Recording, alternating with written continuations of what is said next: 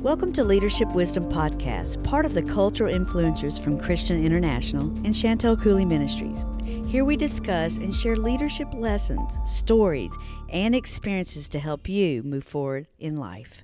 Welcome to Leadership Wisdom Podcast. We are always excited to be with you, especially during these times where we think, you know what, you need some wisdom to add to your leadership, and we all are leaders of ourselves. Well, I have a special guest with us today that is actually the one who thought of the whole title of the podcast, Bishop Bill Hamon. Welcome. Oh, it's a joy to be here today, Chantel. It's exciting to know that we got a chance to share the truth with God's people and bless them and help them, especially in these challenging times. Well, we've been with each other quite a bit. You're in your studio at your home, or you're at your church, and I'm at my home. And what have you been doing lately? Making Zoom meetings with the prophets and podcasts and doing forwards for books that people want me to do forwards for, and trying to catch up to where I can get some work done around my house, but I hadn't had a chance yet. It'll happen yet. You're still, it's really interesting. It's busy. We're just doing it through social media. Yeah, we are preaching just as much and ministering just about as much. But it's a joy of the Lord. We who are ministers, we wouldn't feel happy if we weren't flowing, growing, going. Yeah. I was thinking about today, sharing with us, with the people, something that I think was very foundational if you're going to prosper as a Christian and business person. And that is, in fact, I guess it would be almost any profession, but you must know it's the will of God. And there's a scripture in 1 John chapter 5, verse 14 and 15. It says, "And this is the confidence that we have in Christ, that if we ask him anything according to his will, he hears us. And when we know that if he hears us, whatsoever we ask, we know that we have the petition that we desired of him." So if you know it's the will of God for what you want, then you give confidence to ask God for it. That if you ask, you have confidence that God's going to grant your petition, because you know you're asking according to what God desires, what God wills, and what's approved of God.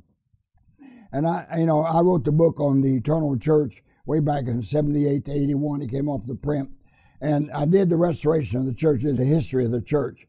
And when you see the progression over the years of attitude toward money, attitude toward prosperity, there was a teaching back in the old Dark Age church that the monastic orders of the Catholic Church taught that if you wanted to get pleasing to God, close to God, you had to beat yourself. They had to call this flagellation, where they'd take actually whips and beat themselves, had to fast, pray. And the more miserable you were and the poorer you were, the more spiritual you could become. So that developed an attitude, was in the Catholic Church, in all the monastic orders, they went through that. Then in 1200, there was a group called the Poor Men of Lyons, and they went about the nations around the country in old clothes, and they didn't take anything, was to eat off the land, and because they had to be poor. And if they could be poor, and they gave away all their money to the people, and they thought the poorer they were, the more spiritual they became. And this kind of became a subconscious thinking, even clear of the Pentecostal churches. I mean, from the Protestant holiness right on up. And then I know when I came into Pentecost in 1950, that was before you was on this earth, wasn't it? Yeah. In 1950, when I got saved and I started riding my horse 5 miles to Ballsville, Oklahoma, where I started attending a little Pentecostal church there. My religious background was American heathen, so I didn't know a thing about church, Bible, God, heaven, hell. It was all brand new to me. But these people rejoiced, praised God, but they kind of had the attitude, the poorer you were, the more miserable you were, the more spiritual you were. And everything was a sin but breathing. That had to be done in church to be sanctified. The women had to wear long sleeves, long dresses, long hair. Some of them had long tongues, and this, they went through. And so the thing was, it's poor. So when I had to go in the business world for a while, believing God for prosperity, I had to really battle through. I read all the Think and Grow Rich and all these books on positive thinking and one by Stone that wrote about positive success through a positive mental attitude. And I read all these books, but I realized my root problem was that I wasn't convinced that God wanted me to prosper, And so I had to go. So I had to start praying and looking at that, and then I started reading books, and I realized that I was trying to do all this positive confession and positive this, but in my heart, I wasn't convinced God wanted me to prosper. And so until I got that straightened out and got delivered from the idea that poor and miserable is spiritual and rich and blessed is unspiritual. And I realized that I saw a lot of wealthy people that were humble, and I saw some poor people that were proud. And I realized that your financial status didn't determine your spirituality. Your attitude toward God, your revelation, and your knowledge did. So I realized it's God's will. Then Oral Roberts about that time started teaching 3 John 2, where God says, I would that you were in health and prosper, even as your soul prospered. And then Kenneth Copeland and Kenneth Hagin and those came along and started teaching on the laws of prosperity and prosper and confession and all this. And then I was in a sales program about that time. My wife had got real sick and I had to stop traveling ministry. So I got a job and I was selling insurance. Of course, I didn't believe in insurance because I thought Jesus was going to come and I'd never die. So, but I was preaching, I was selling it to other people. And, but they gave me these principles. You got to see it, believe it, think it, all of that. And it wasn't working for me until one day I realized that I wrote a book on psycho-cybernetics, which is by Maxwell, and he was a plastic surgeon, and he said that he would fix people's noses or ears, or that they felt, I got a big nose, I'm ugly, I got big ears, my mouth's not straight. He'd fix it, and they'd still look in the mirror and see the same person. And he realized the plastic surgery helped them, but they didn't change their mind.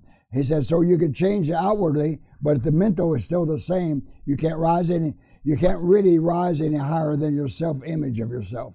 So I realized I was quoting all this, I was practicing all of this, but I hit this roadblock, this ceiling of my self-image, that it wasn't God's will for me to prosper. I was supposed to be a lowly, poor preacher and not a wealthy person. And so finally, when I read that, you can't rise any higher than your self-image. And if your self-image is to be poor, you're a nobody. God doesn't care whether you have anything. And really, it's more the will of God that you suffer and be in misery and poor than it is for you to be healthy and happy and blessed and prosperous. So it took me a few years, but I finally made that transformation. Then I studied the scriptures and found out some of God's most famous men that he used in the Bible, like Abraham was rich. David was rich. David left billions of dollars for the building of the temple. And then Solomon, of course, was the richest, famous man of all.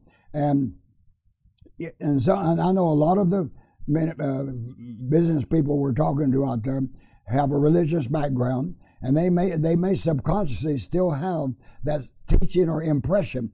I don't know if the church ever said that you need to be poor and miserable, but they just conveyed that somehow or another. They transferred that. So when I realized it's God's will that I prosper, then if I know it's his will, then I know that he hears me. And if I know that he hears me, then when I pray for prosperity or pray for a blessing, then I can get it because I'm asking in faith and confidence. So I think it's so essential that we help the Christian business people out there believe that God wants them to prosper and be in health. I know you had to come to that place that God wants us to prosper. We weren't called to be poor. We weren't called to be hindered and almost going to bankrupt and things being repossessed. And that's not God's will. It may be a process or training we went through for a while, but it's not God's will. And so when you got delivered and put your faith to work, you started rising and built a university. And a lot of our business people out there trying to believe God, trying to work God. Last time I talked to you, I talked about trying to be a successful businessman God's ways and not the world's ways. But so it's like a car that runs on gas, and you're going to run it with gas. So your kingdom ways and God's ways is the gas engine. But then after a while, you see what the world's doing. Well, they did this, and they got them rich, and they did that. But it's not quite honest. It's a little bit crooked, a little bit deceiving. But it helped, so I could do that. So that's diesel. So when you take God's ways to prosper, and you try to mix the world's ways, they're a lot the same. There's a lot the same principle. And you start mixing diesel in your gas engine, you're going to clog it all up. It's going to get out of time, and you're going to find your business is falling apart. Well, that's the same way with doing it God's way and God's plan and God's purpose, and doing it with confidence that God wants you to prosper. And if you're a businessman, then God's given you administrative ability to administrate that business, to fulfill that business. Just like if I had to call somebody every day to ask him, what should I preach Sunday? If my son had to call me every week and say, Dad, what do I preach this Sunday? Well, I said, son, I don't think you're called to preach. If you're called to preach, you got to preach in you, and you'll have creative ideas, and you'll have ways of getting the message and be able to deliver it. And so we got to be convinced. It's so important. In fact, faith is the assurance or the conviction of the things we hope for. It's that faith.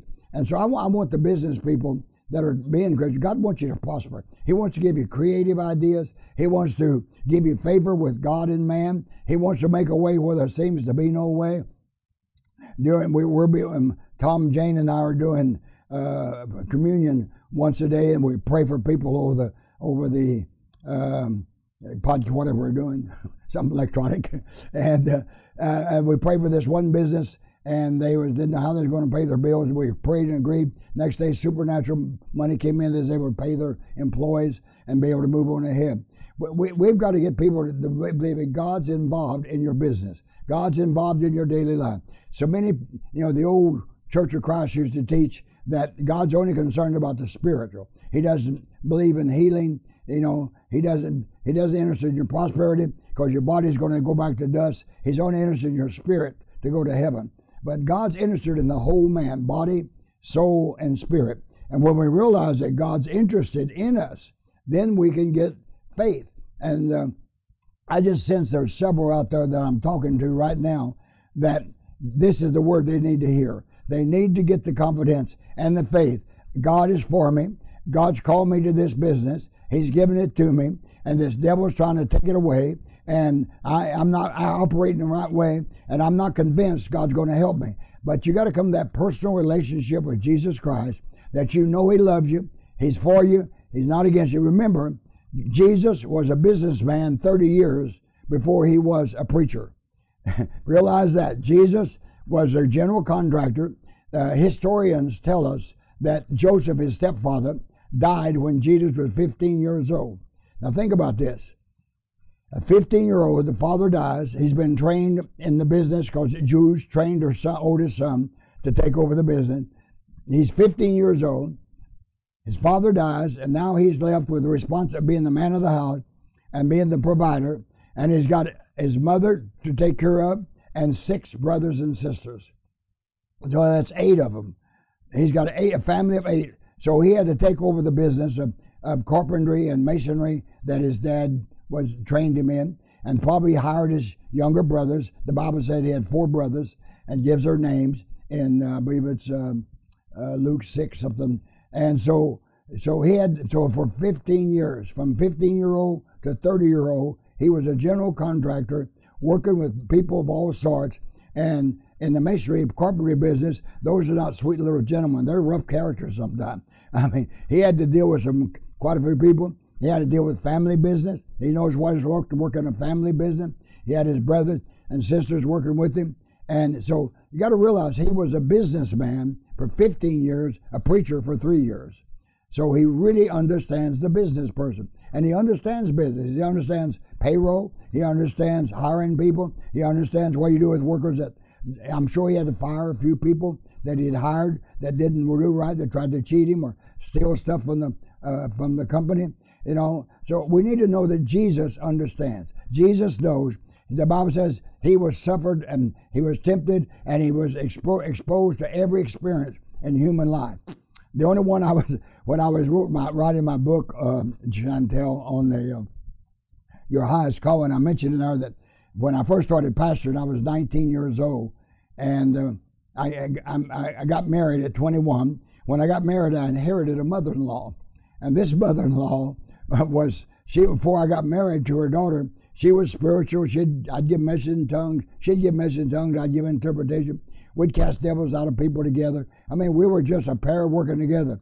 But once we got out of the spirit into the natural, it was like rubbing cat's fur backwards at a dark night, and the sparks flew. And then I would win the young people to the Lord, and then she'd go preach at them and say, you don't need to do this. You're going to go to hell if you keep smoking and you do wrong. And she'd offend them and drive them away. So she drove them away as fast as I could get them in. Then she felt she had to mother me, and because she was saved when she was, I think she was 7 years old, filled with the Holy Spirit.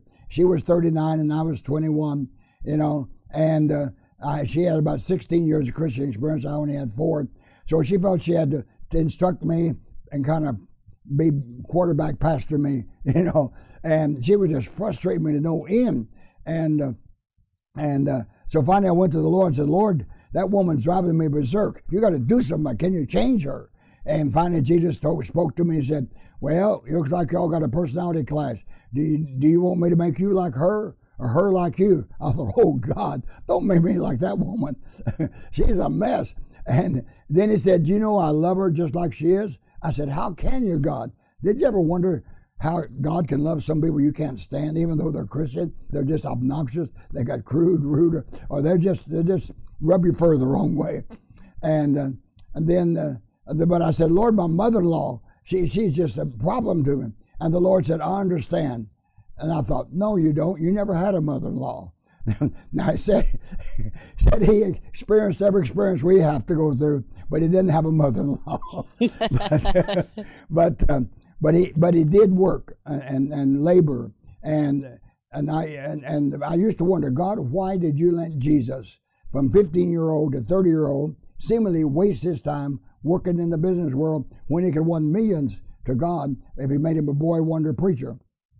I didn't understand. In that days, I didn't understand what I do now. But God said he was making him a man. And the Lord wants to make the man before the ministry. And God's is interested in your business life as much as your church life. Now that's hard for some to grasp. But if you believe that God listens to you and is concerned about you in the business as much as he is the preacher in the pulpit, your faith would rise, and you'd believe, okay, God, this is my ministry, this is my business, this is my life, this is my calling, this is my work. So now, Lord, I know you're with me, and as you blessed Jesus, trusted the Father, like you blessed Joseph, like you blessed Abraham, like you blessed David, you want to bless me. And when you get that confidence, you're going to have faith to believe for the miraculous, faith to believe for the breakthrough, faith to believe for that. I know they've heard your testimony and my testimony and some too, but you had to come to that place that God, what we're going through is not us. You have called us to be successful. You've called us to accomplish, and so you had to start confessing that and decreeing that, didn't you? Yes, and I like what you said about the 1 John 5, verse 14 in the Amplified, Bishop. This is what it says, so see what you think about this. This is the remarkable degree of confidence which we as believers are entitled to. That's a key. Yeah, I mean, we felt like the reason we've made it is we felt entitled, that there's no way we cannot be successful if we meditate on the word day and night, because Joshua 1:8 says that. Right. So if you stand on the word, and the word, Jesus is the word made flesh. It said, in the beginning was the word was with God, and the word was God. And then verse 12 says, and the word was made flesh. I was with, this might encourage some of them, because I know some of the people have a hard time hearing from God. And they say, Lord, talk to me, Lord, talk to me. I was with my son, Tim, who's now 63 years old. But I went with him when he went to college. He was taking a test. And I stayed at the dorm because I couldn't help him with the test in French. And so I stayed in the dorm. And I was praying. I said, oh, God, talk to me. Lord, talk to me. I needed a miracle. I needed God to move in a mighty way. And the Lord said to me, he said, open my mouth and I'll talk. I said, open your mouth and you'll talk. And then he told me, open my mouth and I'll talk. Open the Bible and I'll talk. That's my word. You want to hear my word? My word's right there. And if you open your Bible and God start reading and look at it, God will cause a scripture to jump out at you that says that you see that. But don't just try to do this thing, put your finger down on, Lord, whatever my finger hits, that's your word to me. This one person, God was trying to grow him up and mature him out of that, and so he had to break him. And so the guy puts his finger down on the scripture and said, and Judas went out and hung himself. And so, oh God, another scripture, and what y'all do is do quickly. So that broke him up having to go with the finger. The Bible says, study to show yourself approved, rightly dividing the word of truth. So thank God for the word. We can stand on the word. Amen. Well, we've got just a few minutes left. Why don't you, if you feel led to pray, especially over those in the leadership, that are in leadership, for confidence. Like, there's so much, the enemy tries to take our identity and our confidence away. We could be presidents, vice presidents, pastors, whatever it is. And I see it out there, and I know you do too, where the enemy, we have the titles, but we don't have the confidence that we need to know who we are in Christ. Yeah, he tries to bring intimidation, tries to convince you're nobody and you're a failure. He magnifies all your weaknesses and imperfections. But Jesus loves us and wants to prosper. So right now, Father, I speak in the name of Jesus, and your words have life. You say we minister not only the word, but we minister life and your spirit. So I minister spirit of confidence, spirit of faith. Lord, release the revelation to each one right now that Jesus called me to this job. God's put me on in this business. The Lord gave it to me, and I have the same contact, same relationship with God as a pastor does with his church. And God's going to give me wisdom. God's going to give me direction, and God's going to meet my need. Right now, in Jesus' name, I rebuke that spirit of unbelief and that spirit of the devil comes in to accuse the brethren and to tear you down and say you're not smart enough, you're not mature enough, or you made mistakes. And I just remove all of that. Give them that confidence. This is the confidence we have in him. So Lord, we decree the confidence of God within each one, and they'll rise up. Don't just worry and fret and try to figure out how to pay the bills and agonize. You got to do some thinking, but not that kind of thinking. Get in the Word, read the Word, meditate on the Word until that Word comes alive. Because faith comes by hearing by meditating on the Word, thinking on the Word, and let God be true and everything else a false reputation. Stand again, as I said before, on Romans 3, where it says, let God be true. And God says he loves you. He says you have confidence, and he has confidence in you, and he's going to see you through, and you're going to make it victoriously. Hallelujah. In Jesus' name, receive the confidence right now. Amen. We receive that, believe it, decree it, accept it. And again, the scripture, you've got to go look the scripture up. I'm thinking of memorizing the one that you just mentioned. It's 1 John 5:14 and 15. And that we have the confidence, and we have to know that we're entitled to that confidence. Thank you, Bishop. It's been powerful today to be with you. Good to be there, and we're just praying for all their listeners that we're going to hear testimony after testimony, a breakthrough of new confidence, of how they take new steps of faith, and we're going to hear testimony after testimony how the word of the Lord is working miracles for God's people. Amen. Amen. All right, we'll see you next time. For more information on Christian International, visit ChristianInternational.com. And for more information on Chantel Cooley Ministries, visit ChantelCooley.com.